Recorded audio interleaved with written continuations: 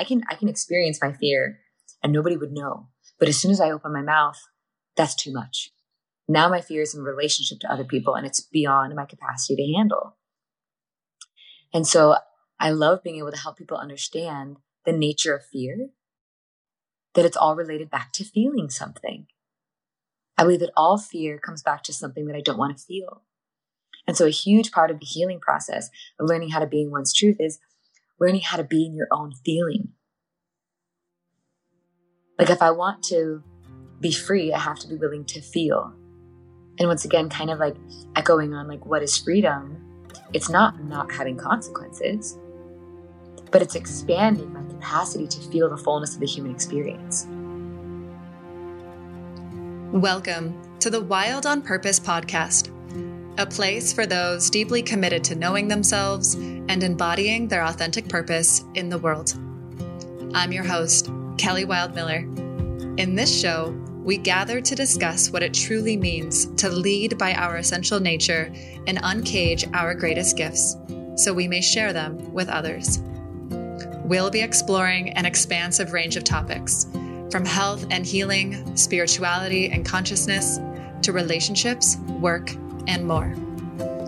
As we turn over many stones, we'll uncover a golden thread, inviting us to rewild our bodies and minds while awakening our souls and stepping more fully into our purpose.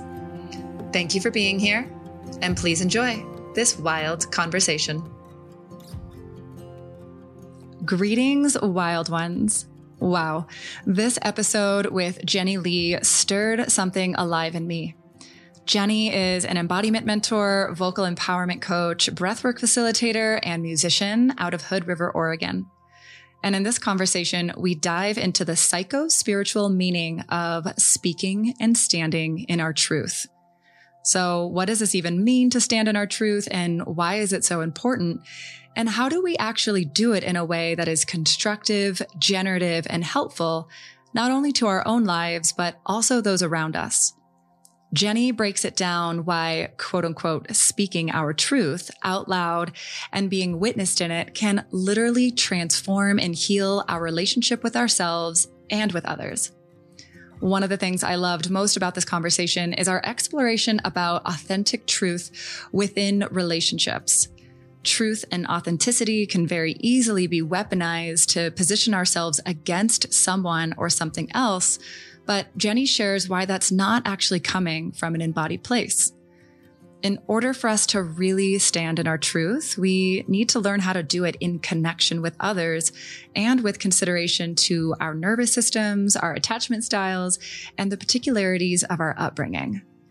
So this conversation is for those who have a tendency to self-abandon, withhold their opinions and desires, feel limited in their ability to express authentically, have a history of being silenced by others, and just are ready to step into true empowerment.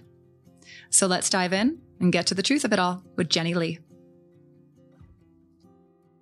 Welcome, Jenny, to the podcast. It is so delightful to have you here. Thank you for joining me. So sweet to be here, to be coming in and having this connection the day after Thanksgiving too feels really special. To just continue to weave meaningful conversations and talk about what it's like to be alive in this moment. Ah, beautiful. Well, the first question that I kick off every episode with is, where in the world are you? And what does the natural environment look like outside your doors? Yes, beautiful sense of place. I'm currently in Carnation, Washington. I'm at my brother's house. And outside the windows, there's a lot of tall, old, skinny maples that have lost their leaves. A lot of old growth cedar stumps that unfortunately have been cut down. So there's a lot of memories of more ancient beings living around. And there's a lot of dogs that love to communicate with each other. And there's a lot of cute little houses that are surrounding this teensy-weensy lake called Lake Joy. And so we went on a little walk around the lake this morning and just nobody else wanted a cold plunge. So I resisted the urge to get naked in front of my entire family. But in my mind, I put my body in the water and that was enough. I can understand wanting to just dive into a cold body of water when you're outside. There's something so primal about cold plunging in nature. Yeah. Hilariously enough, last year my family was at my house for Thanksgiving, and I live on the Hood River. And we went on a walk in the morning, and I don't have any neighbors.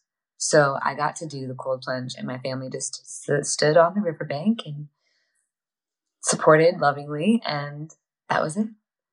And it's such a, especially when there's other people that don't want a cold plunge and you're the one that knows the beauty of it. People look at you like you're absolutely crazy. And it's so funny to just hold that line for the family in some way, to be like the one that's willing to go into the water. Mm-hmm. Gianni and I like to cold plunge in the river that runs through Boulder, and it's right by the university. And so we'll be in this freezing cold river, just like howling and shivering and doing all the things and just like immersing ourselves in it. And just people will be sitting next to it, looking at us like we are absolutely crazy. And then every once in a while, someone else will jump in with us. And there's this immediate sense of camaraderie with that person. It's like, yeah, I see you, for your willingness to do this work, this practice. Yeah. And it's so fun to just feel into how close all these different ways of being are in relationship to each other. You know, like maybe they didn't get in the water, but they're like with you. They're still in relationship and in community and in kin with it. And I always get the sense that I'm like doing it for all the people that don't know yet. Sometimes it helps with the stabbing pain that can come with ice plunging. Well, I salute your bravery. And this actually leads to the next question that I ask everybody, which is, in what ways were you a wild young child? And how is that viewed by your family of origin? Oh my God, hilarious, right? Yeah, the image of my family just standing on the edge of the river while also like I get naked when I go into the cold water. And it was really funny last year to see like my family like turn away when I would get naked and get into the water. And I'm like, what?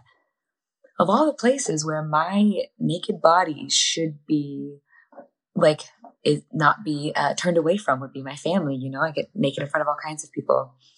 And so that as an image always really makes me laugh. But yeah, I grew up without a whole lot of parental influence. My mom, both my mothers left when I was 10. And then my dad was working full-time and was a full-time musician at night as well. So there was just a lot of space for me to explore without a lot of consequence. Turns out consequence completely exists. And it's been a bit of a bumpy road growing up to learn how the real world, I'm just air quoting for everyone that's not watching. There's a lot of air quotes in this part. Absolutely does have consequence. And so it took a long time to play out the archetypes of the rebel, of the black sheep, of like the wild child, of the feral. And this is what we've spoken to briefly before, of lawlessness coming from a place of just not knowing what it felt like to have consequence. And let's say I would get grounded and my dad was working at the bar. And so he wouldn't come home till 3 o'clock in the morning. And I had already thrown a party and cleaned up while I was grounded before he even got home. And I just got really clever at learning how to navigate from my own self-orientation. And ultimately, as one could assume, that created a pretty slightly dangerous upbringing, getting into a lot of tricky situations and cultivating a sense of self that wasn't in relationship to elderhood at all, or people that have been through more experiences than me. But what it did grant me, like the gift within the wildness, was a sense of self-trust and choice-making that had to be really well bolstered on my own experience instead of that which I was told. Like I didn't have religion. There wasn't a lot of conditioning that I then had to grow up and learn how to unwind, which gifted me a sense of, as an adult, coming into who do I want to love? Who do I want to believe in as a power greater than myself? What is the thing that I'm drawn towards that lives in nature or in song, or that's more than me, that's not being just told to me, that I have to believe in. And so it was a long, fun, windy road. And it probably wasn't until the last 6 years that my family kind of started to look at me through a different lens of curiosity and, just intrigue, right? Because I think there's a quality of life that gets to come from being free, and a quality of life that gets to come from having an open-hearted sense of relationship with the world and not buying what's sold or not taking the path that I should have taken, that has gifted me a lot of deep wisdom and a lot of insights and a lot of connection to life itself that the rest of my family doesn't seem to really have. And so now there's a bit of the way that I used to be looked at as, oh no, is Jen going to be okay? has flipped into, I wonder what's going on. I wonder what she's doing. Like, my mom actually took the first round of my vocal empowerment course, which was awesome and fun and hilarious. And that was a moment in our relationship that was like a lifetime's worth of full circle. Like, wow, look at, here we are. Like, my mother's letting me be her teacher. And that was really something special that we never could have thought would have happened if you would have talked to me years ago. And so there's been this beautiful reclamation of understanding and compassion and surrendering to the path that I chose in comparison to the rest of my families, which is really something that I know a lot of families don't get to experience. And I can feel the part of me that didn't want to give up, especially with my mother, on cultivating a kind of relationship that I deeply craved. And it worked, right? And it took a really, really, really long time to be able to come to this deeply loving, deeply understanding, deeply accepting, non-judgmental place with my family. And it was worth the wait. It was worth the discomfort, you know? Beautiful. I'm really grateful for that. Thank you for sharing, Jenny. Yeah, what I'm really hearing is a very unique story in, I guess, like the macro themes of how children are raised in America or in the West, where there is a lot of conditioning and structure and rules, and you have to be a certain way in order to live within that family dynamic. And it sounds like yours, it was almost the opposite. There was so much space, really no boundaries. And so like a child, in a way, almost like raising yourself, or it like being raised by wolves in a way, being raised out in the wild, within your wildness. I'm sure you ran with kids in your neighborhood or like other feral beings, and how has like, I'm so fascinated by that, because that's what I've been that's what I've been trying to reclaim myself, is that sense of freedom to be and to express and to explore without the fear of an invisible hand of the invisible mother that lives within me, you know, slapping me on the back of the wrist, or, you know, the fence that's not actually there, but I perceive it to be there. And yet you also explained so beautifully how even growing up more wild, more feral had its limitations too, in terms of almost like too much freedom, and that you had to learn where do I really want to play? What's the arena that I really want to play? And any arena still has its boundaries. And Absolutely. It's like that sweet spot between limitation and boundlessness that really gives us the arena for our lives to play in. And so you and I have been finding our way back, but like from the two poles of the experience. And I think that's really important to speak on, or to remember that I've been contemplating a lot about how freedom does not mean lack of consequence. And as a child, I was seeking so much freedom that also wanted to believe in this narrative that the rules don't apply to me. And it really, like, specifically the last week, like, there's a maturity in our own definition of freedom or wildness that doesn't include or doesn't believe the false narrative that my actions won't have an equal and opposite reaction or impact or consequence in the world. And so I've been understanding that freedom includes the humility to know that my actions will create other reactions and responses in the field, and that that's part of the freedom, and that is part of what can influence my choice making. Not that I get to be separated from the relationality of every single choice that I make, right?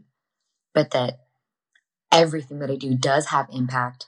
And so how do I want to use my power of choice, knowing that, instead of pretending like that fundamental law of the universe doesn't actually exist? Yes, this is bringing up the framework that I've created that I'm gradually sharing with the world, where to me, it's actually a very early, immature standpoint within the feral stage to believe that what I do does not impact others. It does not impact the world. It's this kind of like, for those not watching the video, it's like, it's got my middle fingers up and I'm just like, fuck everything. I'm doing me, you do you, but without the understanding of like, that actually impacts everything. There's a rippling effect there, and there are consequences, whether they're seen or unseen in our lives. And that a more mature, generative, interdependent way of being in the world is wild. And it reminds me of the story of when wolves were extinct in Yellowstone, and how the whole natural environment shifted. The rivers even changed their shapes.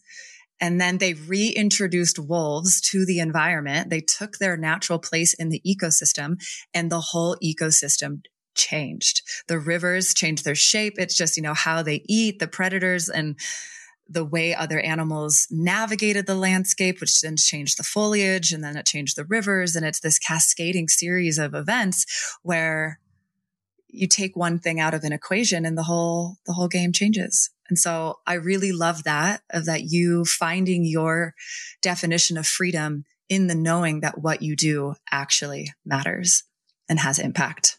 Well, I think it's like pointing back towards like a very fundamental, I don't know, the word that's coming up is flaw in our nuclear family dynamics, is that I'm alone. And if I feel like I'm truly alone, it's so easy to put the middle finger up and be like, fuck it. I'm going to steal. I'm going to party. I'm going to lie. I'm going to, because there's a sense of separation or like a de-animation from the world that we're living in, including my own body, right? Or something like this.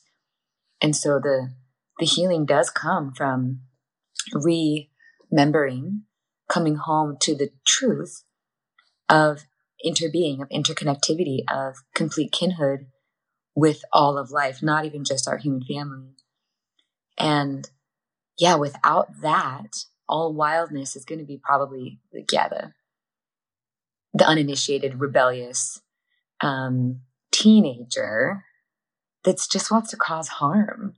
Because I think underneath it all, there's a deep sense of suffering and hurting because of a sense of alienation, because there hasn't been an offering from the family structure or from the community or from the culture that taught most young people in the Western world, hey, baby, you're part of everything. And that doesn't mean that you have to be caged by that, but you can be so free within this kind of interweaving with all of life. Mm-hmm. And I think oftentimes I see this in like avoidant attachment styles, where there's this feeling that attachment and connection will limit freedom. And I just don't believe in that.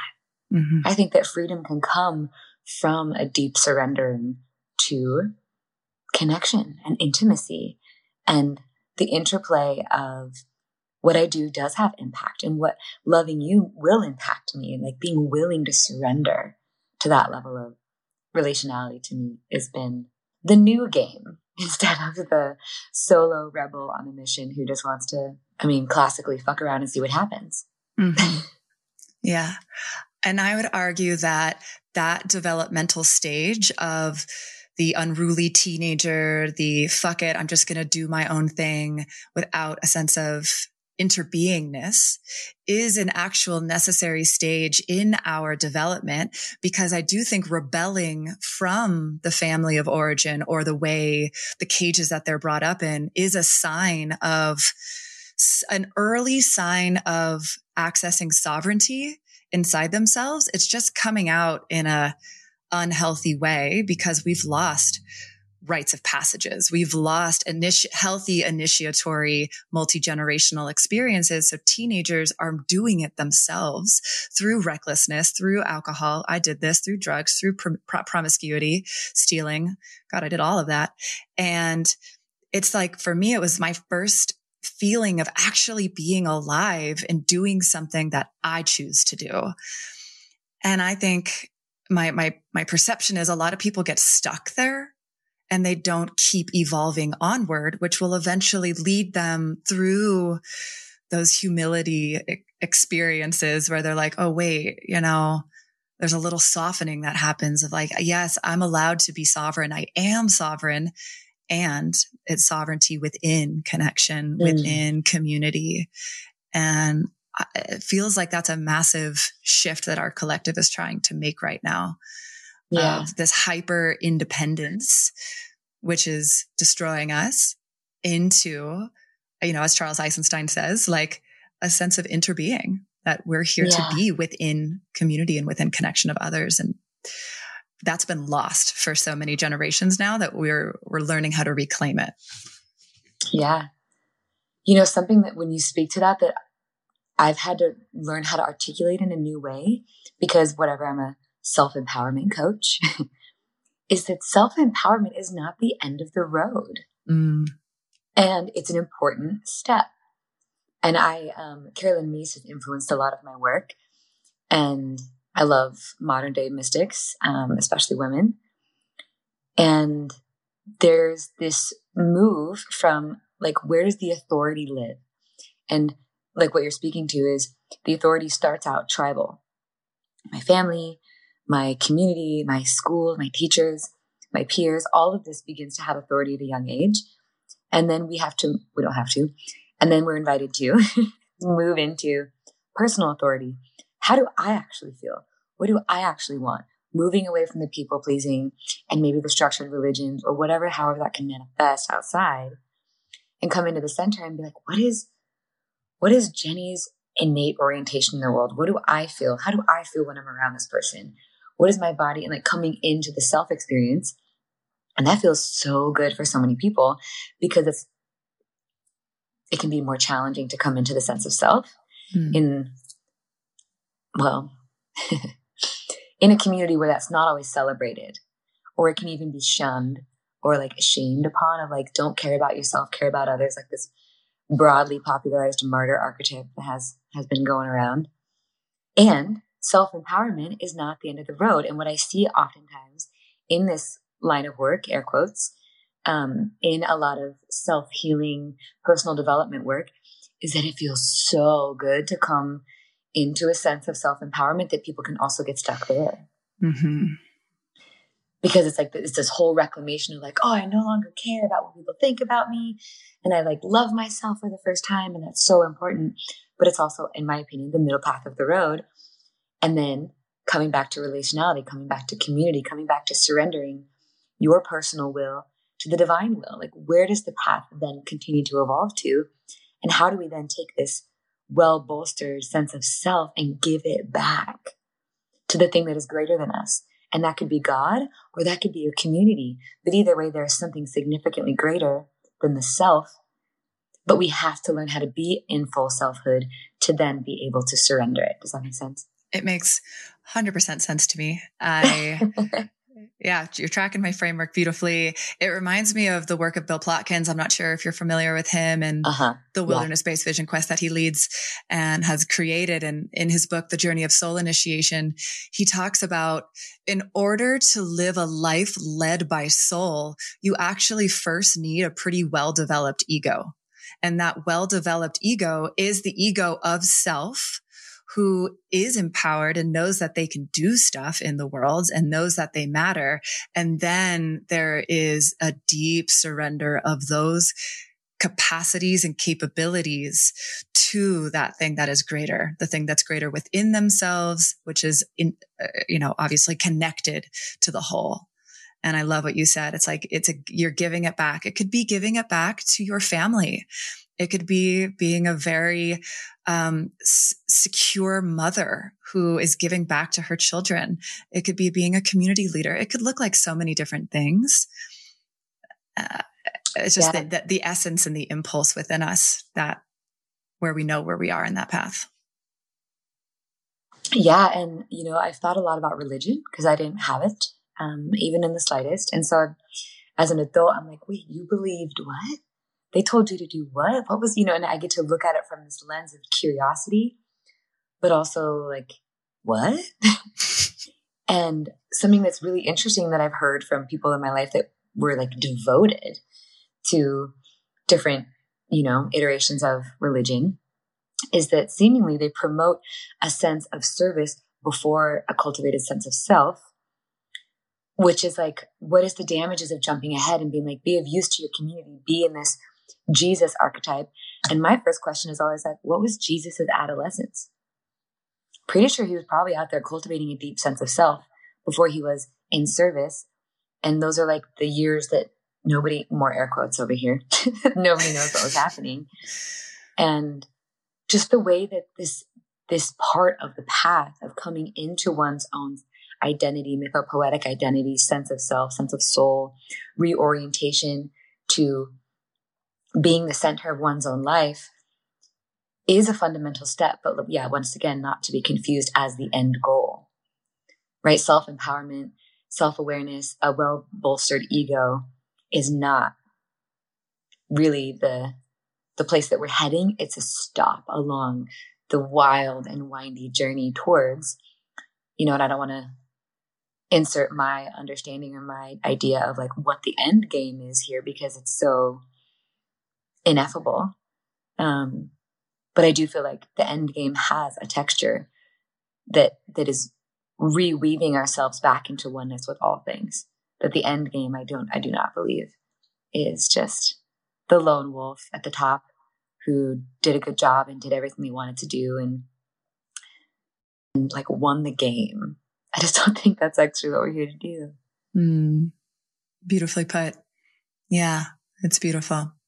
So Jenny, there's so many threads that we could pull on there. I'm so curious, the wildness of your upbringing and the fact that you've been able to cultivate the knowledge that you have and this freedom to express yourself, to speak your truth. How is that informing what you do in the world now? Okay, this is interesting. I love the emergent field as always. And what's coming up for me in this moment as you ask that question is like a burning desire, like a deep care that's kind of woven with a deep sorrow to feel a sense of belonging in the world. Because that was like the shadow side of being so wild and not really having a family structure that had much density to it. Was underneath the wildness was a deep, deep sense to want to belong to something. So I belonged to the wildness. I belonged to the rebellion, right? And the older I've gotten, I feel like there's a lot more beautiful ways to cultivate belonging. And underneath all of it, love and connectivity and relationship became my religion, became the North Star. And I followed that path for a really long time. And then also underneath that, the love that I was looking for the whole time was the love of my own heart. And there was a lot of, and I know this is really harsh, but there was so much like self-hatred along the road of my childhood and my upbringing that it created the perfect condition for me to be an advocate and an adversary for deep, deep self-love. And once again, not in the way that's just self-serving, but in the way that pours out of me and nourishes my relationships. And part of my upbringing from the ages of, 20 to 30, there's 10 years where I had very severe bulimia. So there was this deep embodied experience of like God, I mean, it's self-harm at that point. There was just so much self-hatred. And I realized at an early age how not unique I was. 9.5 out of 10 women that I talked to have had or still struggle with eating disorders, and so there was like the path of suffering. And the more that I rode the line of the suffering, I realized how connected to everything I was. And so as in my now moment, with vocal empowerment, truth training, music, being an embodiment coach, and wanting to like be a humble servant to the empowerment of specifically women, it all comes from a path of feeling how hard it can be to love yourself in a world that, like, I feel like I was just shaped by my environment, and I think there's so many of us that are moved, as David White would call it, like we just assume the shape of the sail, but we don't get to control the wind.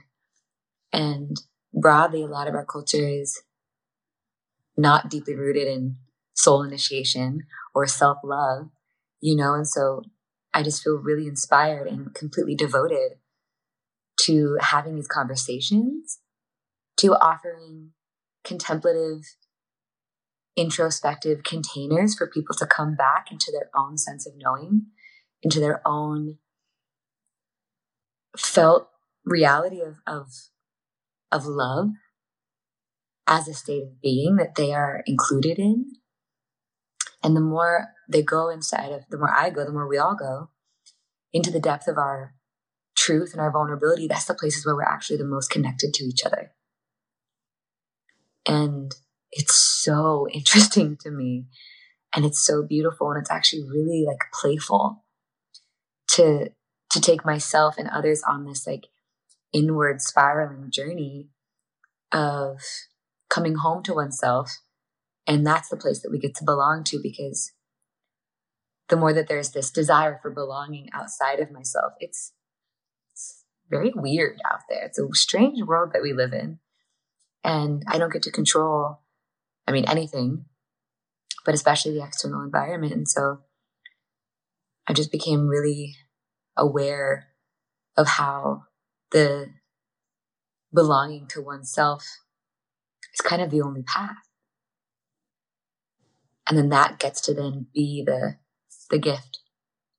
Because on one hand, the more that I belong to myself, I don't need to outsource that to my community and expect other people to offer me the sense of belonging, to expect my community to affirm me or acknowledge me, right? There's a sense of self that then liberates our community and our families and our beloveds from having to hold that for us. So then when we go to relate to people, we're not relating from a place of unmet needs. We're relating from a place of curiosity and love. And I think that's the kind of community that we're all craving. But what I see happen so much, and what I saw so much in my own upbringing, was relating to others and looking for the sense of belonging from a place of, what's coming up is like this hollowness inside. And then there's all of this projections, there's all this codependency, there's all this like shadow that gets to be plastered onto the backdrop of my friends or my community, that then inevitably does not create the healthiest relationships, and can even probably reiterate a sense of isolation. And so what does healthy relationship looks like? And it starts with the self. Oh, and it starts with just loving the self so much. And it's just a really fun path. Feeling safe. Thank you. You're bringing up so much for me about my own path and finding that sense of false wholeness in the ways that other people want you to be, or the ways you think you should be, and looking at the way everybody else is operating as the instruction manual for how you should operate. And when you construct a life like that, when you construct an identity structure, it's like building your identity structure on a house of cards, right? Like, cause it's all false. And inevitably it will get blown over. And I think that is where the midlife crisis, the quarter life crisis, I think it's why so many people between the ages of 27 and like 31 right now, they call it the Saturn return, are like crumbling in their identities. It can happen at any age, but because they've built their entire sense of self on everything outside of themselves. And that coming home, that reclamation of self, it's healing codependency. It's healing the shoulds. It's a sticky, messy process, as I'd love to dive into more about how you're specifically holding people in this inquiry through your course. But it is also the most essential process that we can go through. And if we genuinely want to give back to other people, like, it is the thing we have to do. We can't keep people pleasing as a way to generate love, because it's so false. Wait, what? No, I'm just kidding. What? I've been doing this whole time. I mean, that's one of the biggest points of like grief and deep compassion that really kind of rips me open time and time again is in my own life. How many times, I mean, I can't speak for others, but I've changed. Who I am has changed so much.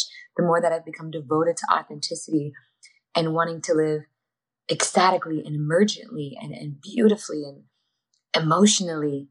And a lot of people that I work with have the deep fear of exactly what you're saying. I've built this life around me, and if I become who I really am, these people won't love me. They won't understand me. I'll have to get a new job. I might have to leave my husband. What are they going to think? And it's no small thing to like look at the life that you've created that's maybe only skin deep or based on a false self or however you want to language it, and be like, shit, that's not me. And it's not like this quick fix where you're like, okay, well, I'm just going to learn how to be more authentic and start speaking my truth more. And maybe all these things will come along with me, because that's often not the case. And it's always really interesting when, like, I've had a handful of vocal empowerment clients that we were working together for a while, and they would call and say, I can't do this. If I keep working with you, I'm going to leave my marriage, and I can't afford to do that right now. And that's a real experience. Not everybody is actually in a place where they are comfortable enough or stable enough to invite in as much change as maybe you or I are inviting them into. And this is why I love to think of whatever, self-empowerment, soul connection. It's kind of humorous to even try to like name this experience of coming home to one's own authentic experience of being alive. But it can be a slow evolution that mirrors the capacity of the nervous system and begins to like move and open and breathe at a pace that doesn't have to be adding more trauma to something that's already kind of terrifying, right? But I just want to name that. Oh God, how do I say it? There's just a lot of people, including me, that's like, come into my truth training class and learn how to speak your truth and change your life. And that's just actually not accessible for a lot of people. And I don't want to be coming from a place of naivety that, I guess all this to say there's a privilege aspect to being able, or like being at a certain point along the journey to be able to choose to step into a more authentic experience, right? Because for some people, it truly is just not quite safe enough yet. And I just don't see that being spoken to enough, Yeah. A few things come up for me. One is a quote that I've lived by for a couple of years now in my healing journey, which is to move at the pace of grace. Yeah. Right. So like I might hear somebody like 3 years ago, if I had heard somebody like you talking about truth training and stepping into my authentic self, I would have given you my credit card so fast to be like, give me that experience. And I did pay a women's empowerment business specific coach a lot of money to help me in that process. And I blew through my nervous system's window of tolerance. And I would love to talk to you about the nervous system and how it relates to this. And so funny. In her container is when I posted on social media and revealed to the world that I had lived a double life as a stripper.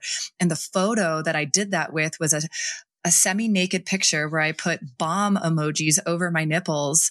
And the very top phrase was truth bomb. And then I spilled my guts. And although it was actually very well received and I didn't receive a lot of explicit negative commentary about it, it was so far out of my window of tolerance that after I did it, I went into a full 8-month shutdown period where I got off of social media. I basically deleted everything and I pendulum swung back. And so that really taught me yes, I want to drop truth bombs. I want to be fully revealed online and tell my story authentically. And I'm doing it now, but it took another 2 years for me to slowly, gradually embody what that truth is inside of myself so that I can hold the charge and the frequency of being that out in the world. And it was a godsend that I ended up marrying a nervous system researcher for Johnny, right? Where I actually came into close contact with the wisdom of the nervous system and how we titrate up, that's the scientific word, which is basically, we just gradually increase that window of comfort and we gradually step into that discomfort zone. We don't go blasting into the fear zone because that just creates shutdown and it has an adverse reaction. And so I would love to hear your perspective while you're doing truth training, while you're helping people step into their authenticity. What have you learned about the nervous system as it pertains to truth and authenticity? And some of the other notes I have here is also talking about attachments, which is very connected to the nervous system as well, attachment styles. Yeah. What have you come across in your own research and your own journey? Oh, man. I'm just really grateful for this conversation. It really matters. And also coming into a felt sense and a sense of honoring of where you're at in your nervous system is a huge act of self-love. I think there's a lot of times where I wanted to be a certain way and my body was like, no. And the way that I would just silence myself, my body, my nervous system, my felt perception of what was going on and over mentalize something to try to have a certain outcome, it's that's just perpetuating self-abandonment.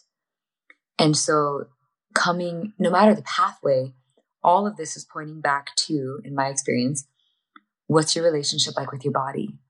One, I believe that truth is an embodied experience. It's not a mental experience. And the body can't lie. So I help people come back into what is your physical, intuitive, emotional, what is your nervous system telling you, right? What is your body telling you? Where does your truth live in your body? And repairing the relationship from the sense of self, the mind, the mental functioning, to the physical awareness that I think is completely honest. I don't think there's a lot of ability for the body to lie. I think the body can hold memory and maybe get triggered from old traumas and these kinds of things, but it's still honest. And so all of, how do I say this?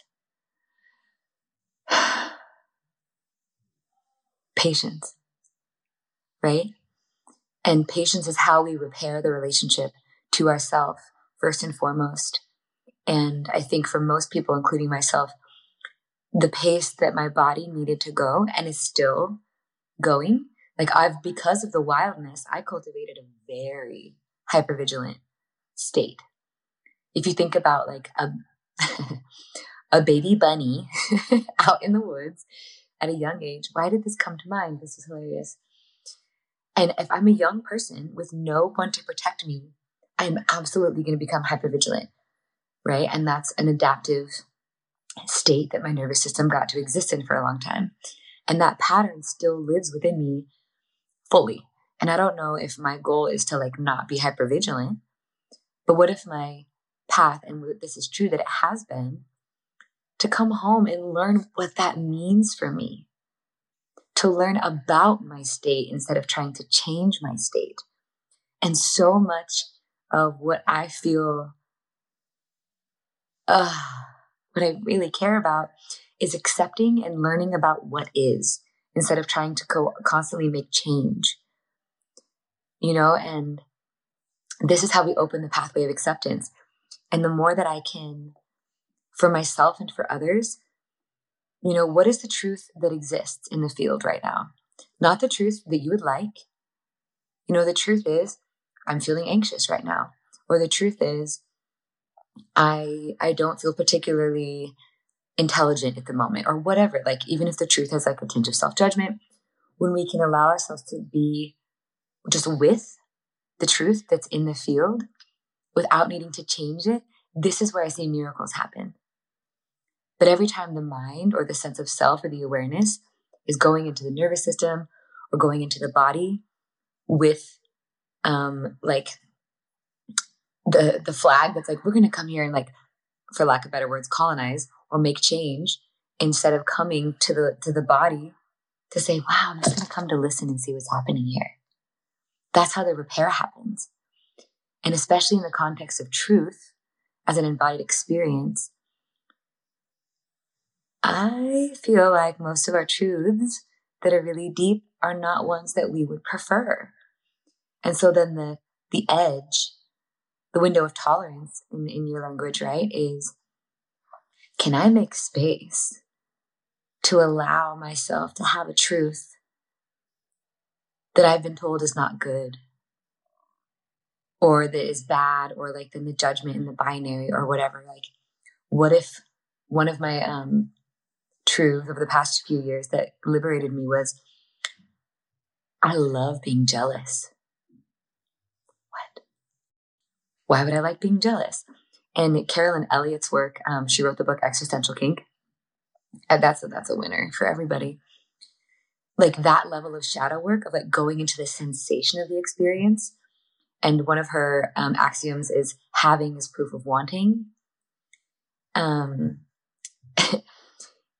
And that's really liberating, but you have to be really humble for this kind of like shadow curiosity to actually work.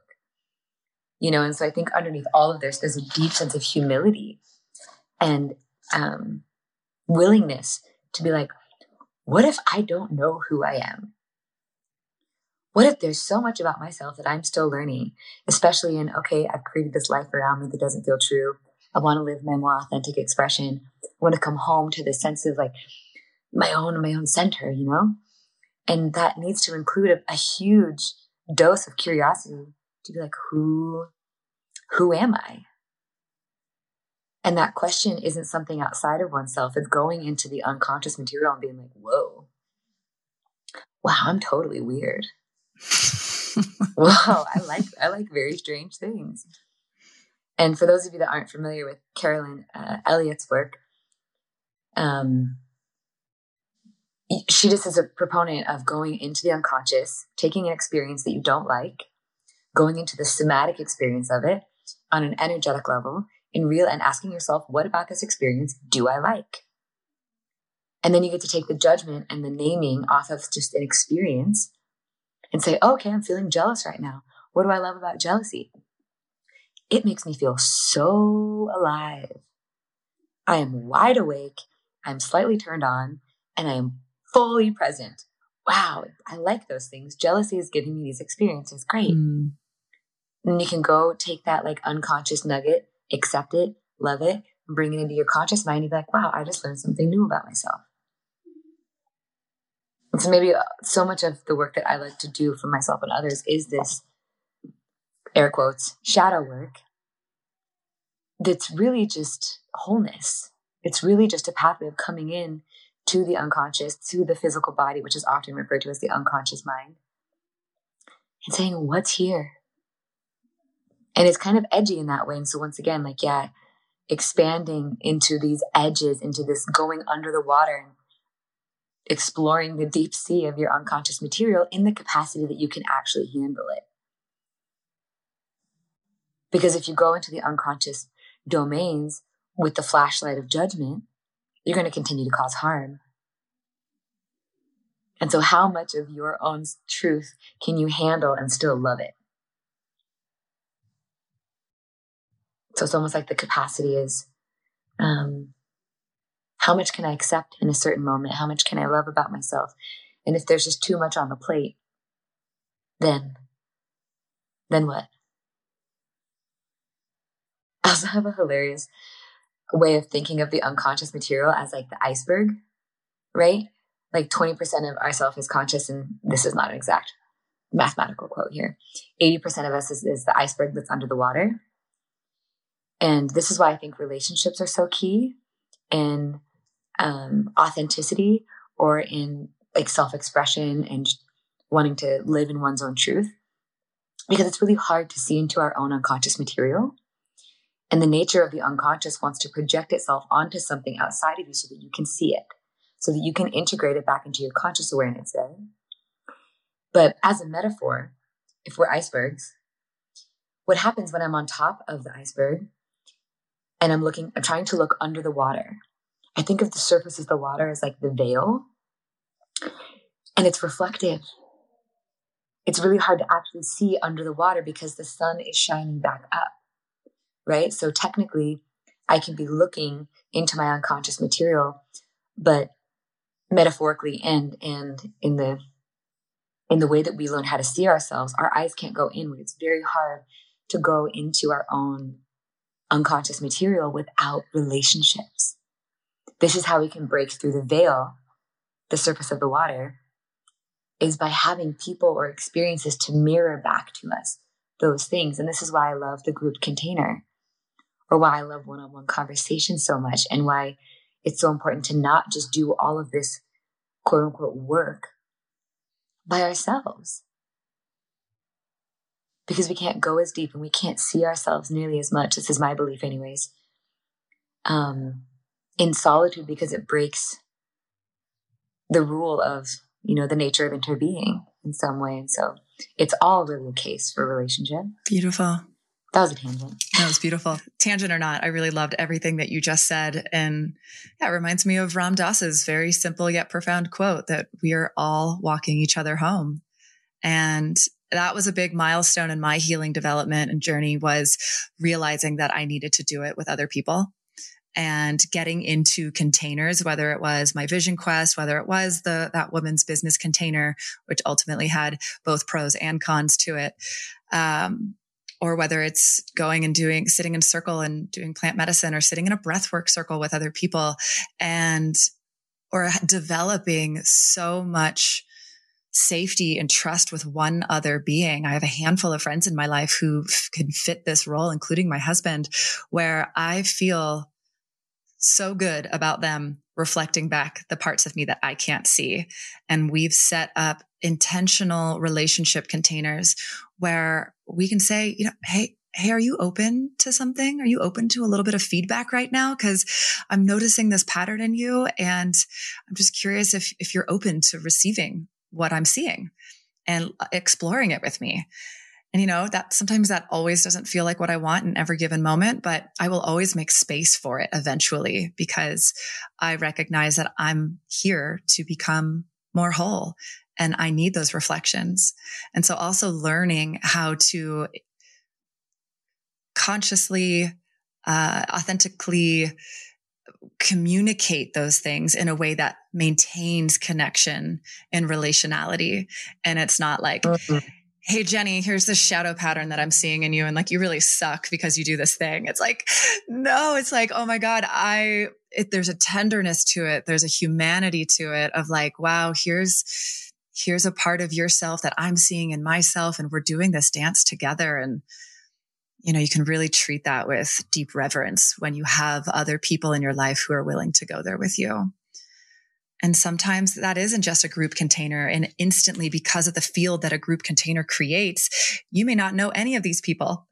And yet you've come together, and on like opening ceremony night, you're like, wow, I'm so held and seen by these people, just because you've come together under a shared umbrella to do work together. Or it might be your longstanding best friend who's on this path with you, and you cultivate that together. I mean, I think you're speaking to like one of the deepest fears that I see come up in vocal empowerment or truth training is that if I tell this person how I really feel, I'm going to lose that connection. And I did a masterclass a few days ago and I asked everybody about control and then connection, and control and connection are like the opposites of each other, right? And if we want connection, then we can't try to control the experience. And the piece that you're speaking to of compassion and asking permission, like, hey, I'm feeling something. Can I offer this here? Is a huge piece that it's just a skill that needs to be cultivated with a lot of people. Because I can name for my own self, I used to be like the radical truth teller that wasn't attuned to the other person's capacity, that wasn't attuned to the other person's availability to actually hear what I was saying. And then my truthing became self-serving. And that's not really what I'm promoting here.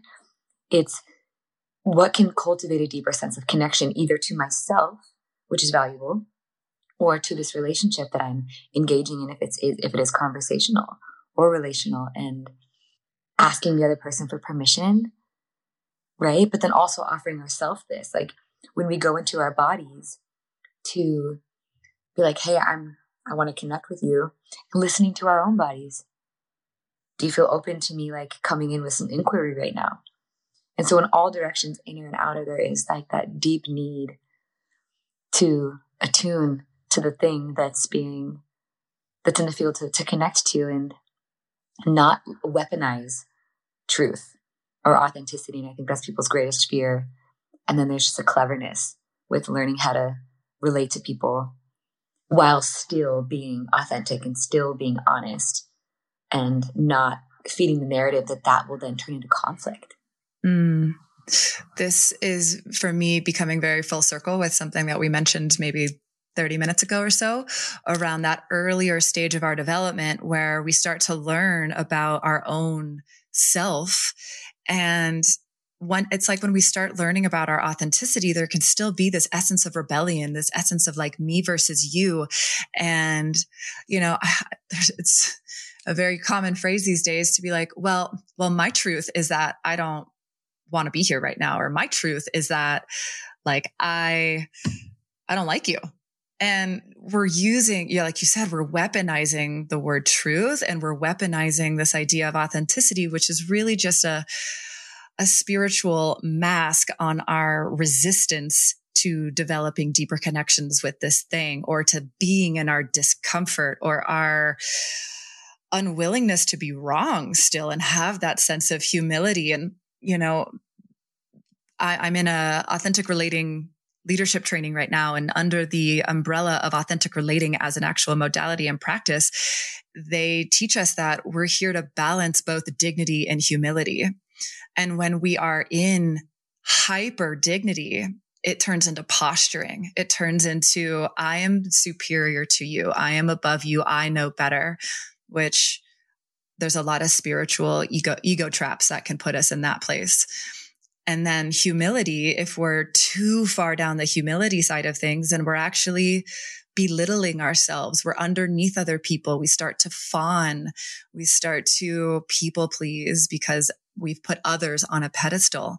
But when we're perfectly balanced in that dignity and humility, another way of thinking about it is being both teacher and student and holding these different energies at all times, then everybody is looking at eye level. Everybody is meeting each other as both the guru and the student, as both the God in me and I am the God in you. It is that dance of interbeing. And I think what you spoke to, it's just, it's a beautiful expression of we're here to be authentic and to learn what that means, and also do it in connection to the world around us, to the people around us, so that our authenticity is in service to something else. Absolutely. Yeah, I appreciate you bringing that in so clearly, and permissioning the balance. But oftentimes I can see, God, it's so real. The way that, like, the guy who fixed my computer the other day, he's like, what are you doing? What do you do for work? I'm like, I'm a vocal empowerment coach. And he's like, I'm vocally empowered. He started just yelling. And I'm like, no, that's not. Okay, so those people exist. And like the confusion around, I mean, part of what I teach also is let's define empowerment. Let's define embodiment, right? Like, let's define what we're actually talking about here. Let's define authenticity, because another part of speaking one's truth and it is having a common understanding of the language that we're using. Because if you say, I don't feel safe, and I say, but I'm a safe person, and we haven't clarified to each other what safety means for each person, then there's no intimacy in the field. There's no coherence in the field. And so I think that's a huge key player that can help some of this increasing of the capacity to learn, to live in one's own authentic experience, is to just define the terrain a bit through language, which is ultimately the thing that we have to take this whole human experience and put it through this little portal of language to be able to connect to other people. Maybe we can go back to just body language and noise making someday, but for now, language can be the limiting factor. And so even with authenticity, I think it would be fun to like hear what your definition of authenticity is. Yeah, definitely. I've recently been defining it as a congruence in my internal experience with how I'm expressing on the outside. So if I am feeling fearful, then I am in some capacity expressing and owning that. Like you said earlier, I feel fear right now. Oh, and then like, oh, wow, I can really soften because I've honored what is happening on the inside of me. Or if I am jealous of you and I don't actually express that or honor that in some capacity, then it's going to come out all weird and kinked, as Johnny and I like to say, like a garden hose that's kinked. And it's like the energy of jealousy is now going to come out in like passive aggressive behaviors and wanting to tear you down in some way, or wanting to reveal something ugly about you so that it can make me feel more subtly empowered, or whatever the thing is. And so authenticity for me is an honoring of what is inside of me and expressing that out in the world. But in a way, this is why I'm studying under the authentic relating modality, is that I'm learning how to do that in a way that then maintains and actually strengthens connection with the other person or the group or the community. And that's on more of like a micro level. I think when I think about authenticity as like the macro theme of my life, and to kind of tie this in with what you said about people in your truth training containers might all of a sudden say like, wow, this is radically shifting everything in my life. The more I come into my authenticity and I understand what that is, the more it's confronting my work, my marriage, my lifestyle, maybe the place that I live. And they're like, I have to radically shift everything. And that can be true if we are so off course from our authenticity. It might be this massive recalibration back, which some people can do in one big decision and just say, screw it, I'm leaving. I'm going to go to India for 6 months and go meditate. You know, we hear stories of people that are like, they have the awakening, the dawning of what they really want, and they go and do it. Other people, it'll be a gradual shift into right relationship with themselves. And so for me, authenticity on the macro level does mean like, I am authentic in the place that I live right now. I love living in Boulder. I love living near the mountains. I love having trails outside my back doors. I'm authentic also in my willingness and desire to travel a couple months out of the year and go see other cultures and places. I'm authentic in the work that I'm doing. It's aligned for me. I'm authentic in my marriage. I know that this is a great partnership for me. And so when we come into that authenticity, we start to make those macro shifts in our lives, but it can, if everything's a hologram, like it can happen in just one little shift too.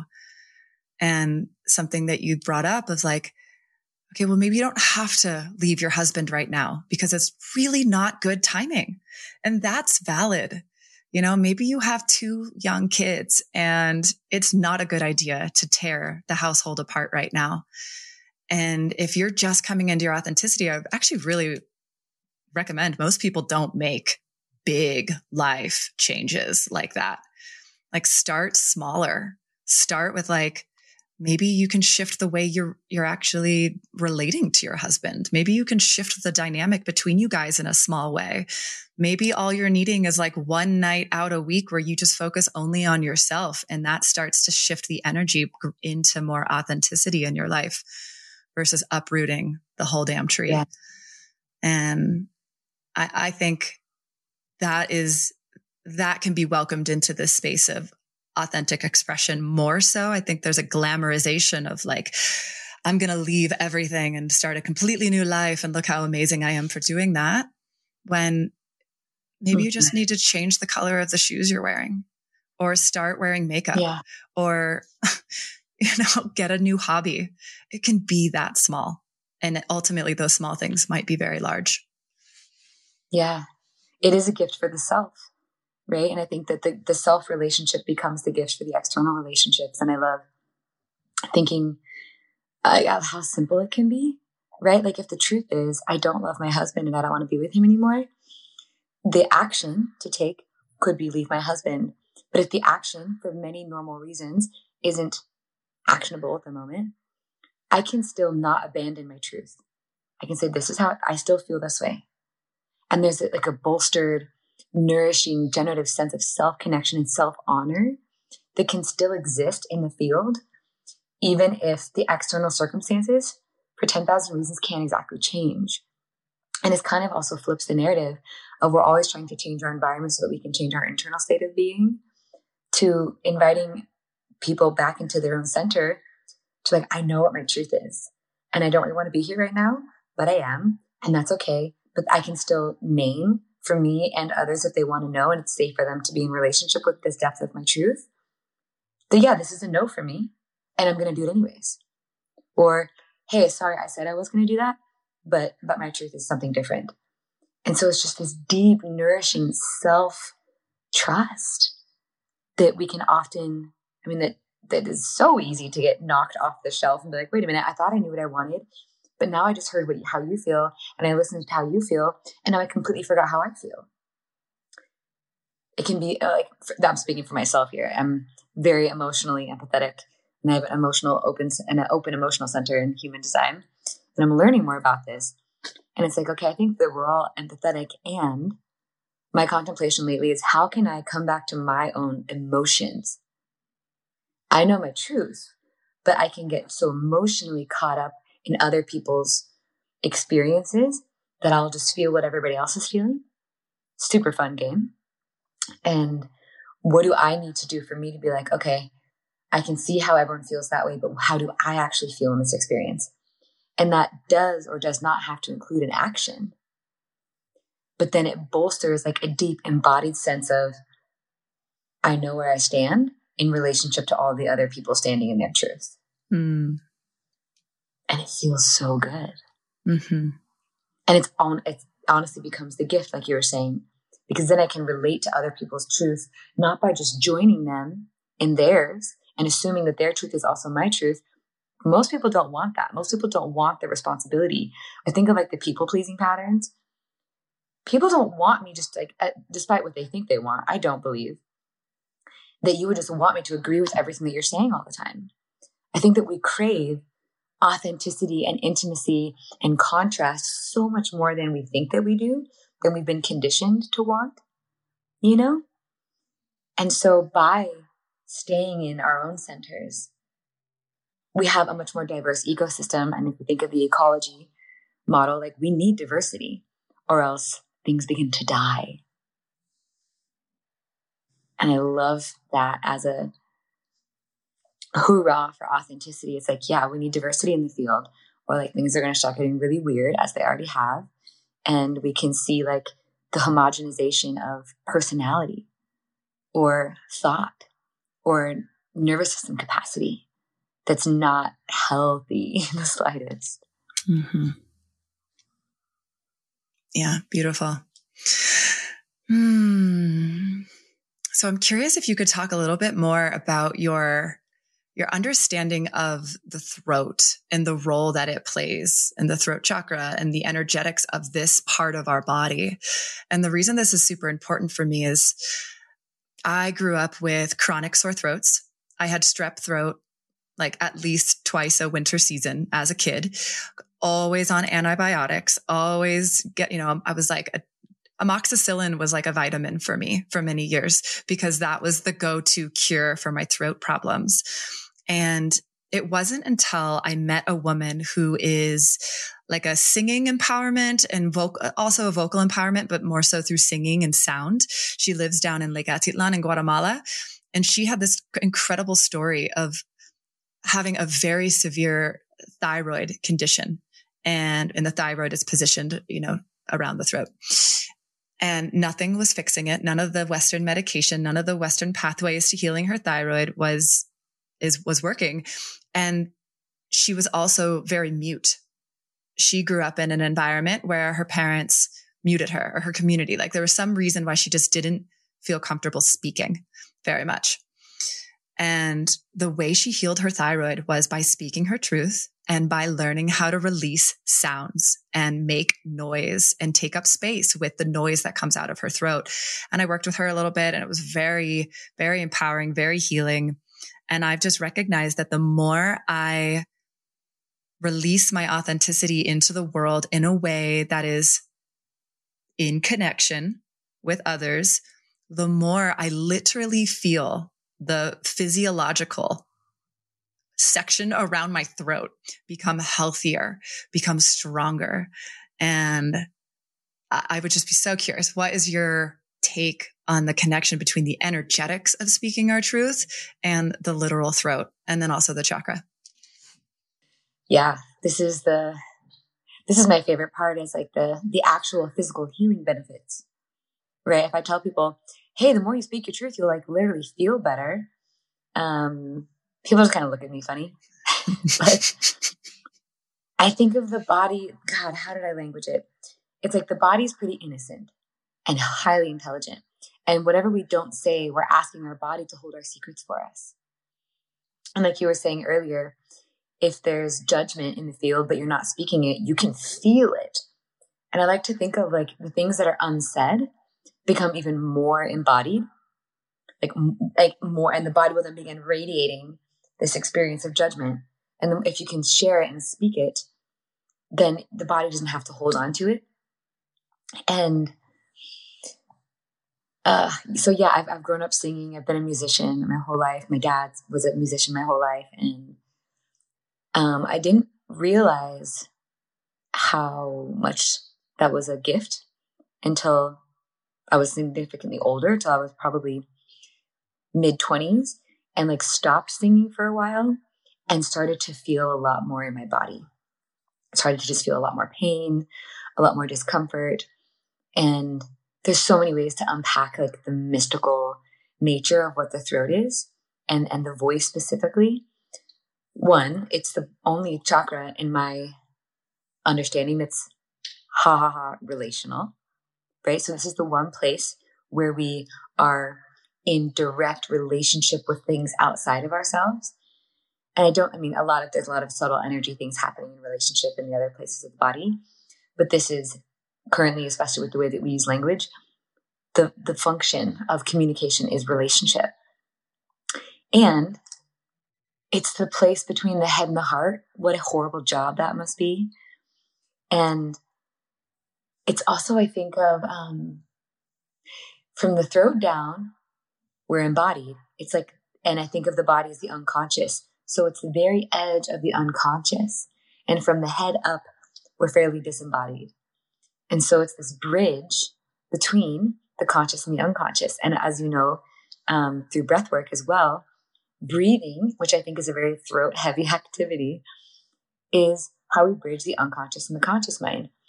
And also through the way that language works, how we're projecting our shadows onto other people so that we can see them back. It has this deep, multi-layered experience of like, stirring the pot between bridging the unconscious and the conscious experiences together, and also having them be in relationship.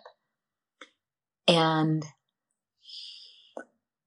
once again, to reference Carolyn Meese here, her understanding of the throat chakra is it's the seat of will. It's the seat of choice. And her definition of empowerment, which I love, is not letting fear make choices for you. And I think of the ultimate choice that we have, and coming back to like the throat being the embodied experience and the above the throat being the not self, the more than self, the God experience, however you want to name it, that this is the place of surrender. And I could go on and on about it, but ultimately Carolyn Meese articulates it in the way of this is where we surrender to divine will. This is where the personal will, the body, the self, meets divine will. The more than self, the community, whatever is more than me. And in the context of like singing, it can be really hard for people to sing because when they're afraid of what other people think, this is like the greatest, most common fear. We're terrified of each other. Fundamentally, it's a root chakra issue as well at this point. But if I, air quotes again, in my sense of self, am singing and I am just generating this sound and I have these feelings and I have this experience, that can get really heavy. Whereas if I'm surrendering my sense of self to the divine will and realizing that life is just moving through me, that makes a different experience. I can sing differently if I let life move through me versus I'm just creating it. And so I know this is kind of far out there, but I really believe that the throat is a place of deep surrender, that this emotion is moving through me. This truth is moving through me. I don't have to control it or create it or have this tight bound over identification with it. And not everyone can track or wants to go there with me on this like surrendering to the divine will when it comes down to the throat. But like I'll have people go into this meditation space of where does the sound come from in your body, and how can, I think of the art of confession, right? Once again, I didn't grow up with religion, but I've learned how to use confession in a new way. And what's happening there is we're offering a truth outside of our bodies vocally to then be forgiven. And another way to say that is just to not have to have your body hold on to it. And there's a way of vocalizing, even not all people that I work with want to feel the need to name their truths to other people. But even saying it out loud to yourself, there's a thing that happens when you're vocalizing, you're speaking, you're turning your body into an instrument. Like I can think about my truth all day long, but there's also 10,000 other thoughts happening. So it doesn't carry the same amount of density. But once I start speaking it, there's an entire embodied experience that's vibrating to make sound that then changes the way that you're honoring your truth or what you have to say or your song or your secret or your love offering of adoration or your poem or something. And yeah, I just don't think that our bodies are meant to hold as much as they do. And through expression, there's a lightness of being that then gets to be played with in a different way. And I talk to myself a lot, so I don't know if that's always a good thing, but I'm a huge believer in the simplicity of becoming the instrument of truth, the instrument of love, the instrument of authenticity. And the voice is so unique on how we get to become. I mean, I am obsessed with listening to different people sing from all different walks of life, just like things that the human body can do. And I love all instruments, but I am infinitely more fascinated by the human body as an instrument because it's living, it's emergent, it has different tones and textures. And to remember that we are an instrument for something, we're not just like stuck in this human thing, and to feel that liberation. And it doesn't even have to be song, just a simple, what does it feel like in my body to say, I love you after a phone, love you too, okay, bye. Or what does it feel like in my body to look at you and be like, I love you. I love you.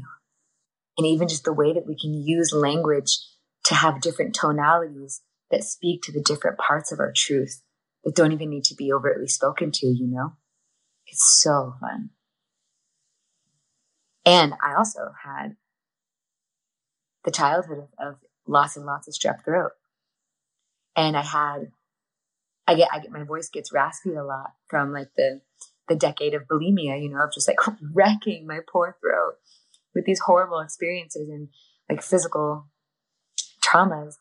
And the voice, as like on a biological level, the vocal cords are so tender. They're so subtle. It's so beautiful to think of how embodied the experiences of truth telling and singing and expressing.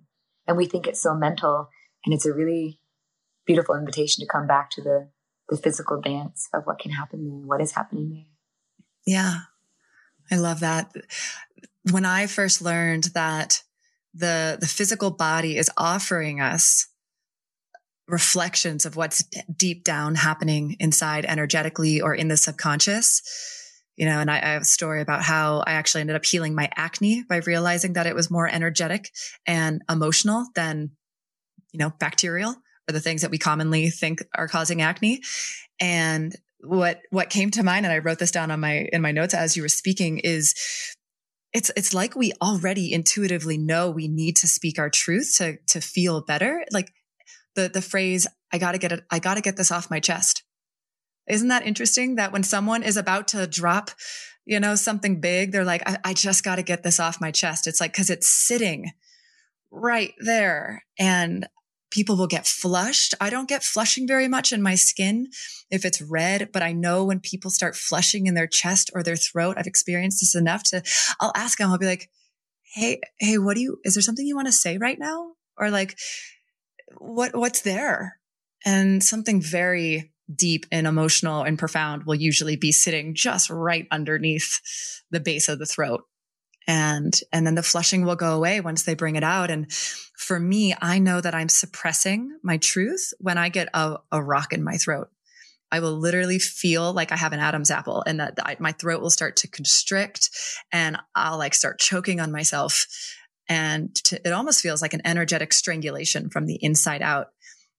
And the mind is powerful enough to say like, nope, I'm not letting that out. And then it will like push it back down and it's so uncomfortable. And that will manifest in some other type of physiological issue down the line. And so, like you said, the body is this vessel that's holding our truth. And the more we can treat it like a sacred vessel versus a garbage can, then the more that it will start to work in alignment with us. And so we're not just dumping all of our issues into it or keeping them there, I guess. We're allowing them to come out. We're letting it breathe into the air because the world, nature, the space around us can hold a lot more than these bodies. And our bodies do a lot for us. Yeah. But they're so kind. We ask too much. And I love the simplicity of thinking of, right, like how the truth bubbles up from an embodied experience and it's ready in the throat and the mind comes down and says, you're not going to be loved if you say that. You're going to lose connection with this person if you say that. You don't know how they're going to respond and you don't have capacity to be in relationship with the mystery. So no.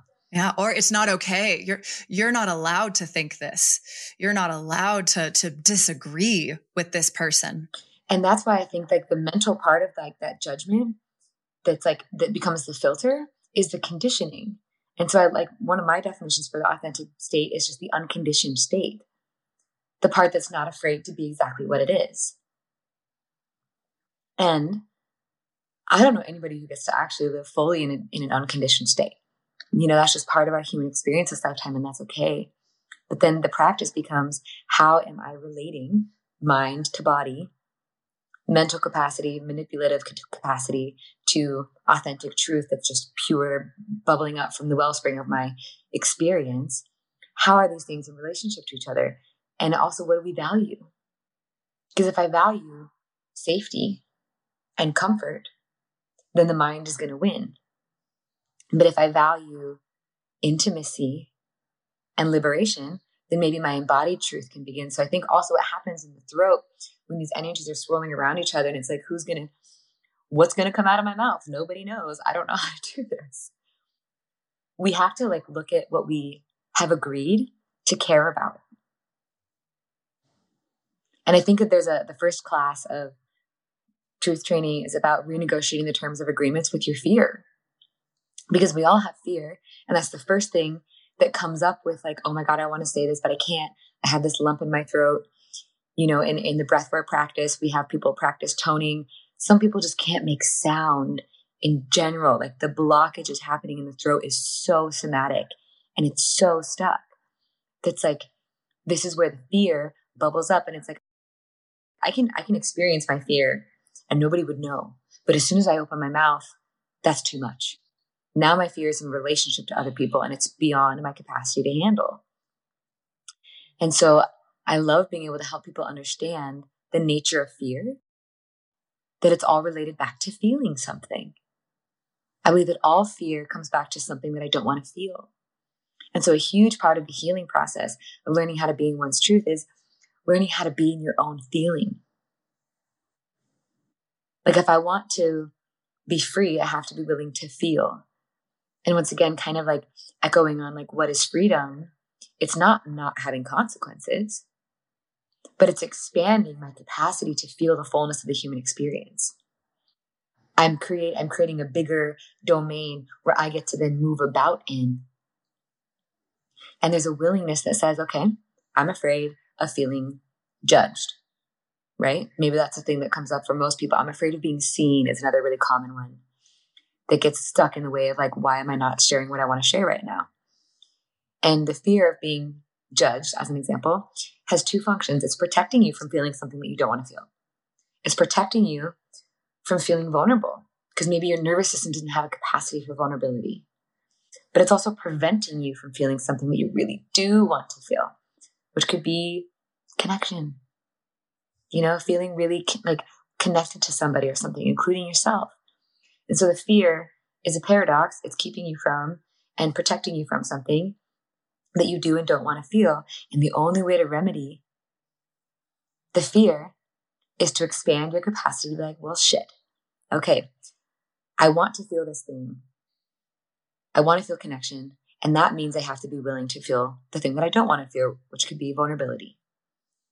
Right? And you expand the aperture or the circle or the paradox of emotionality to be able to include it all. And that's when there's like it's so brave to do this kind of work. It's so brave to choose to like begin walking down the path of authenticity or truth, because it's not easy. And it doesn't mean that you're never going to feel things that you don't want to feel.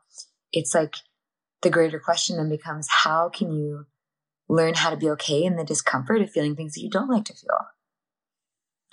And I've had the privilege of having lots of experiences where I was like kicked off stage. I've been canceled. I've been shunned. I've been like humiliated. I've had all these different experiences that then taught me that the worst case scenario, the thing that I feared, actually happened and I was okay. So my path right now of feeling fairly fearless or free has come from the actual experiences of those fears coming true, so that I could learn how to build my capacity in the edges of the wow. The worst case scenario happened. I said my truth and it really, really hurt somebody. That's a huge fear that people have. I don't want to cause harm. I don't want to hurt anybody. And inevitably, that's not something that, well, how do I say this? It's going to be ridiculous. We're all going to hurt people, okay? It's true. I think the sooner we accept that, yeah, the better. Yeah. Yeah. And part of this path is not to not cause harm, but also to not, like we were talking about earlier, not to not weaponize our truth and our authenticity, but to surrender once again to the fact that I don't get to control the outcome. And I believe that underneath the fear of being judged or the fear of hurting somebody, underneath all of it is a fear of not being in control. Yeah. This reminds me of something Johnny and I say to each other, which is, it's not my job to not trigger you. You know, it's not my job to not bring stuff up in you and it's not my job to take away your discomfort or your irritation or your frustration. Like that is something that is being released inside of your body through whatever encounter or whatever it is that I just said. And, to kind of wrap up the whole theme of all of this, it's like I get to express my authenticity. That might feel painful to somebody else to receive it. And can we stay in connection through that impact? Can you be mad at me because I did something and I owned up to a part of myself and you're mad? Okay, well, that's welcome too. Like, it's this practice of like, all of it's welcome. And we just keep expanding that capacity, like you said. And really the word that came to mind is resilient. Like you have a resilience in speaking truthfully now. You have a resilience in the path of authenticity because of these really uncomfortable situations that you learned from and you survived, right? It's like one of the biggest reasons people think they don't want to do public speaking or they don't want to sing on stage. At the retreat that I was in Fiji recently, we did this whole freestyle beatboxing thing. And the instructor of it was amazing because he had us warm up and like titrate up with these exercises. And then some of us got up on the stage with a microphone and we did it, including myself. And at the end, he goes, "Who died? Did anybody die? Who died?" And it's like, nobody died. We all survived. And if anything, we were all thriving on the other side of it. Yet our minds were telling us, no, you're going to get kicked out of the tribe. And then you're going to starve and no one's going to love you ever again by just getting on stage and beatboxing into a microphone when you feel like an idiot. And this is all just hardwired into us because we are still, for the most part, operating on our primitive biological cognitive functioning. And before we continue on, I also just want to, in the spirit of this conversation, acknowledge that we've gone quite a bit over time. And I just want to make sure that you're still good. It's about 11 a.m. your time. Okay, cool. About another 10 minutes or so. And perfect. I was like noticing this incongruence in myself of like, shit, like we've gone over and I never told her that could be a possibility. And maybe she's got a call and I don't know. And like, I got to honor what's in the field right now and get a new round of buy-in on a new, extended container, which now allows me to soften and be more present. Yes. Yeah. What I'm hearing is like, oh God, I don't know how to language it. It's just kind of coming into the field. But this sensation of fear shows us where our capacity is limited. Mm. And I don't know. It's just, I don't know if that's like a complete, complete thought yet, but just noticing how I can think of my fears are showing me where my capacity is at. But that's not to say that capacity can't be expanded beyond, right? Like my fear, public speaking is such a fear. And that's not true. I used to be really stage fright, doing the whole thing of like, I'll sing you a song if you close your eyes, or I'll just turn around while I sing a song, or the whole thing. And now I get off on it. I love freestyle rapping. I love freestyle singing. I love putting myself in the fires of not knowing what's going to happen. And I think underneath that being like a performance aspect, I think I just love the emergent field. But I've had to increase my capacity to be in emergence, to be in the unknown, to be in relationship with the mystery that says, I don't know what's going to happen here. And that's more interesting than my conditioning that says, I'll only feel safe if I can know what's happening, or I'm only going to do this if I can control the experience. And so I think underneath a lot of this, it's helping people be in relationship with the things they don't get to control and knowing that that's not what life is about, despite the popularity. The popularity of control, or our sense of it. Control is so popular. Yeah. Yeah. Well put. And freestyling, something that I have noticed that was really fun. I'm curious if this is your experience as well. I'll notice if I start freestyling and get really comfortable and like just let things start to move through me. And half of it's kind of ridiculous. Half of it, I'm like, oh yeah, wow. Ooh, that was good. That was tight. That was amazing. The truth will just start to come out, and then I'll start saying things and be like, oh, wow. Okay. I guess that's how I really feel. And there's a function there with like when I, quote unquote, the brain gets out of the way, like the truth is just like, let me at him, let me out of here.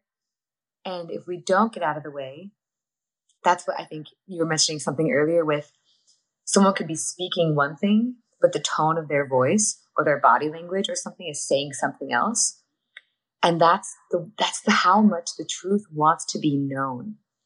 It will find a way to be known. And then if we don't allow the truth to come out consciously, that's when it, like you were saying, I loved you referencing like the judgment of the other, like belittling the other person, because like the way that the truth will fester and show up in other less healthy, less integrated, less aware dynamics. But like the truth wants to be acknowledged. It wants to be met. It wants to be related to. So the more that we don't allow that consciously, then it creates all of this weird, just incoherence in the field or like body language, or now you're like connecting to someone and you just like, I don't know why, but I feel confused being in your company right now. Or like, I don't trust you. I have no idea why I don't trust you, but like something's just off here. And that can be so heartbreaking for people that don't understand why they're losing connection because they've lost it within themselves first, potentially. Mm-hmm.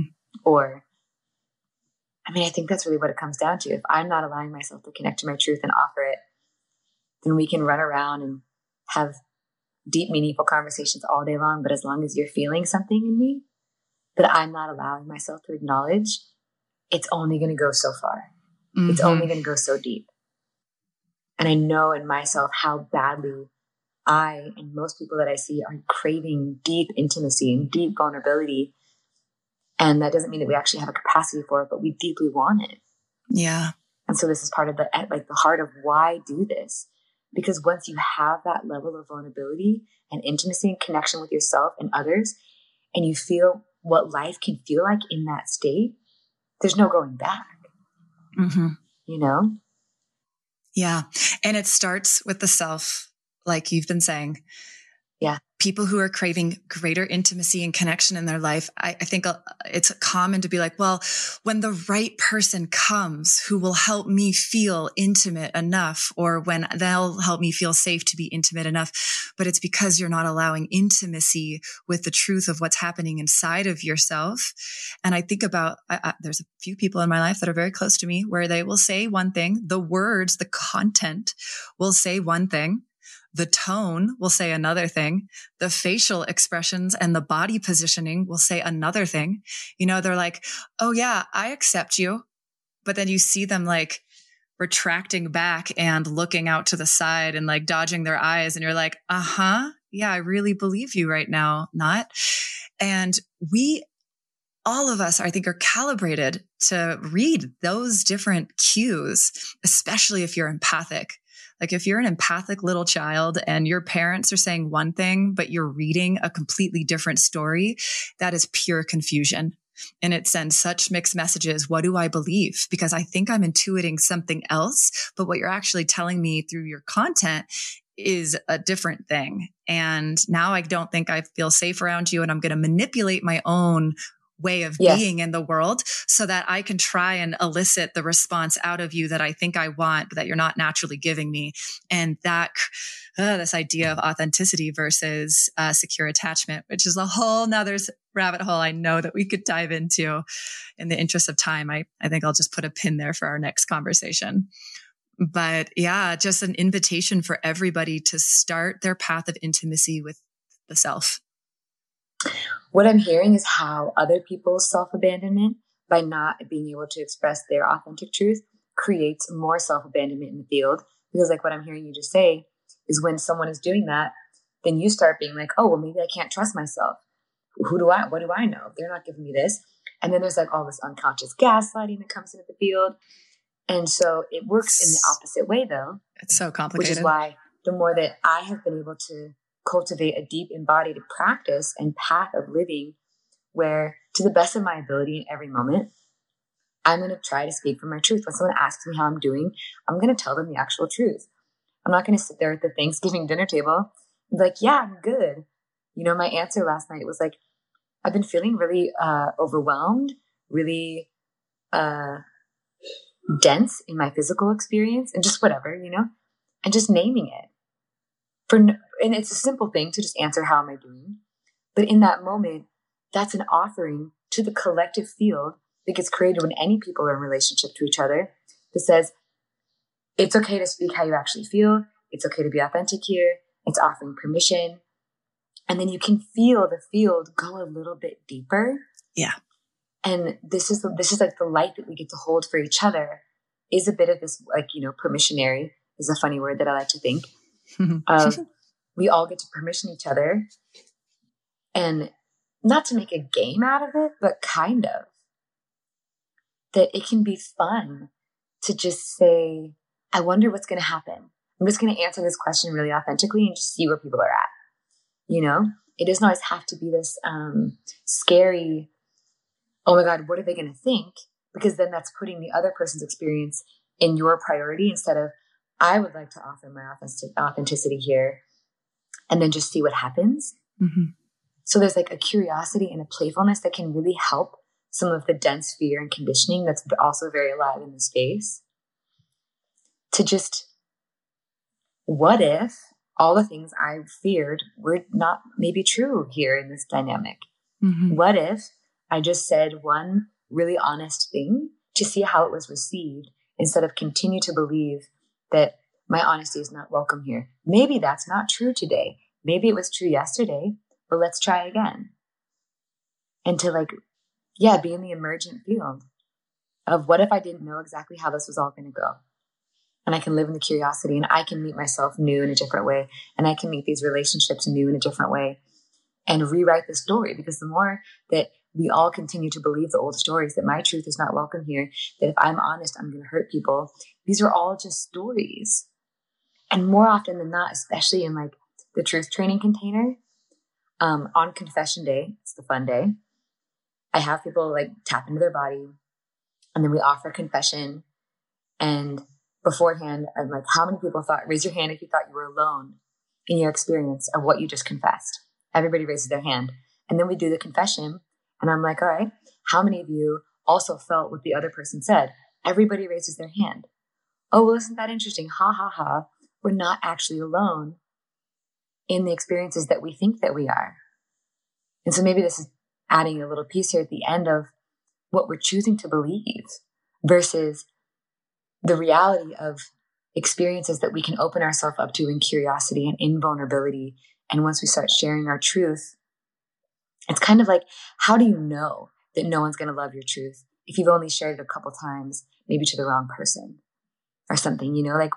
We have a handful of experiences that maybe have then been traumatic that now we let texture the whole range of our experience instead of okay, that was that experience. This is a different experience. Can I allow this to be new?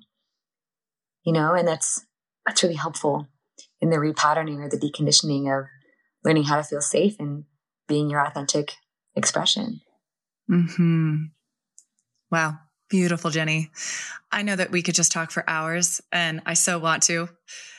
And we'll have to put a pin here and just schedule a future interview. We'll pin it up maybe after I go through a few rounds of your actual vocal empowerment and truth training containers with the Kickstarter, and after you do the live show in February, and so many exciting things coming up for you.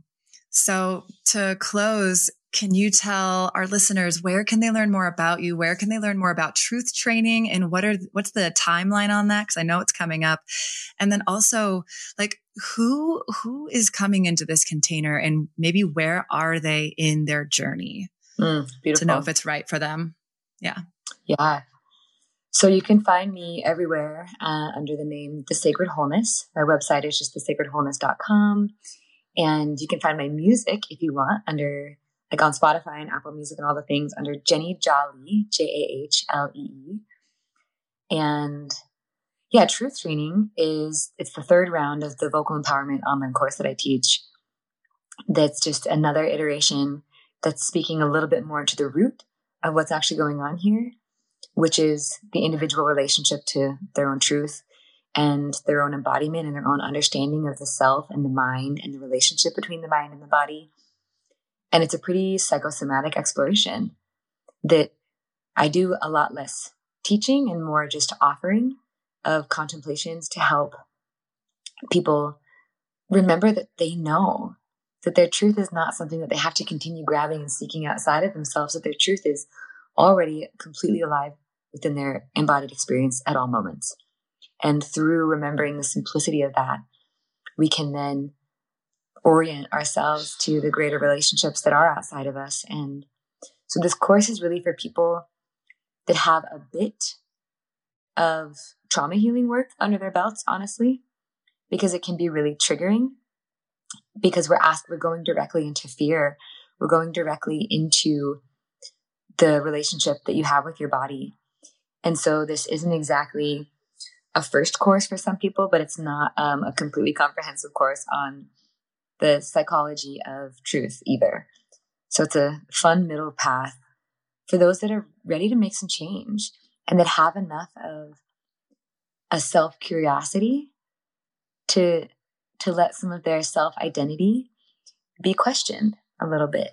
And with loving curiosity and with playfulness, honestly. And so people that want to learn how to sing, this works for that.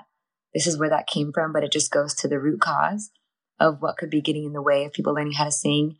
And this is also for people that feel like they're not living an authentic life. This is really a solution for inauthenticity. And however that shows up for individuals is really broad. And we begin on December 8th. And we'll have classes on Thursday nights, and we'll have places to just process the information and be in a council on Tuesday nights.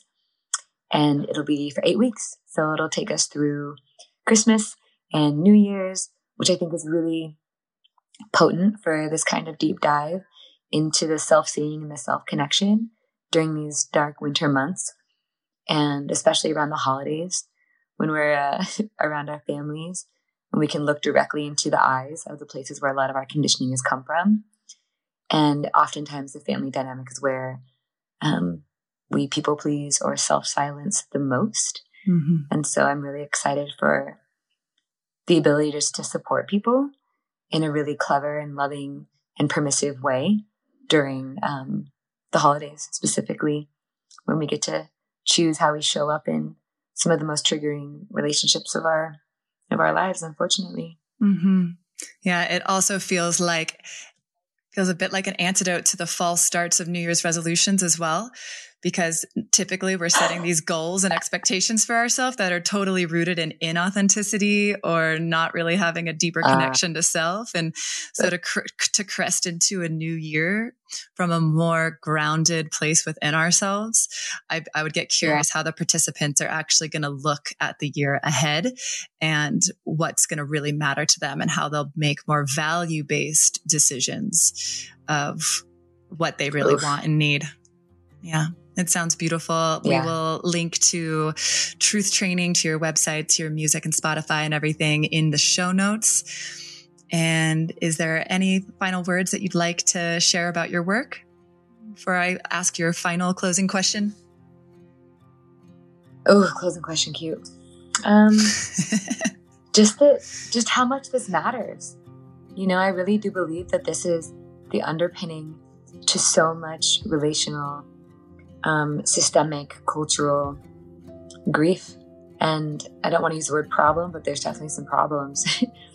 And I've seen the way that just this simple practice of connection to one's own truth can change the world and change our perception of reality in so many different ways. And it's infinitely applicable. And I'm really grateful to have gone through my own trial by fire to at least be able to hold this in a really authentic way as well. Like, this isn't something that I learned in a book and am teaching. Like, what's being offered here is just the epitome of my life's experience. And so I'm holding this from a place of deep humility and sisterhood and kinship, and learning along as I go still with everybody who also wants to join me on the path. And so just really, really believe in this. And I really believe in everybody who's choosing to step into this kind of self-connection at this moment in life too. I think it's really, really needed. Beautiful. Thank you, Jenny. And to close with a final question, if you could leave our listeners with one contemplative question for themselves that would support their own rewilding journey, what is one question that you would drop into the field? My favorite question that I love to ask people in an attempt to help them remember that knowing is not outside of themselves, that it's a deeply embodied experience, is this. What are you pretending not to know, and why are you pretending not to know it?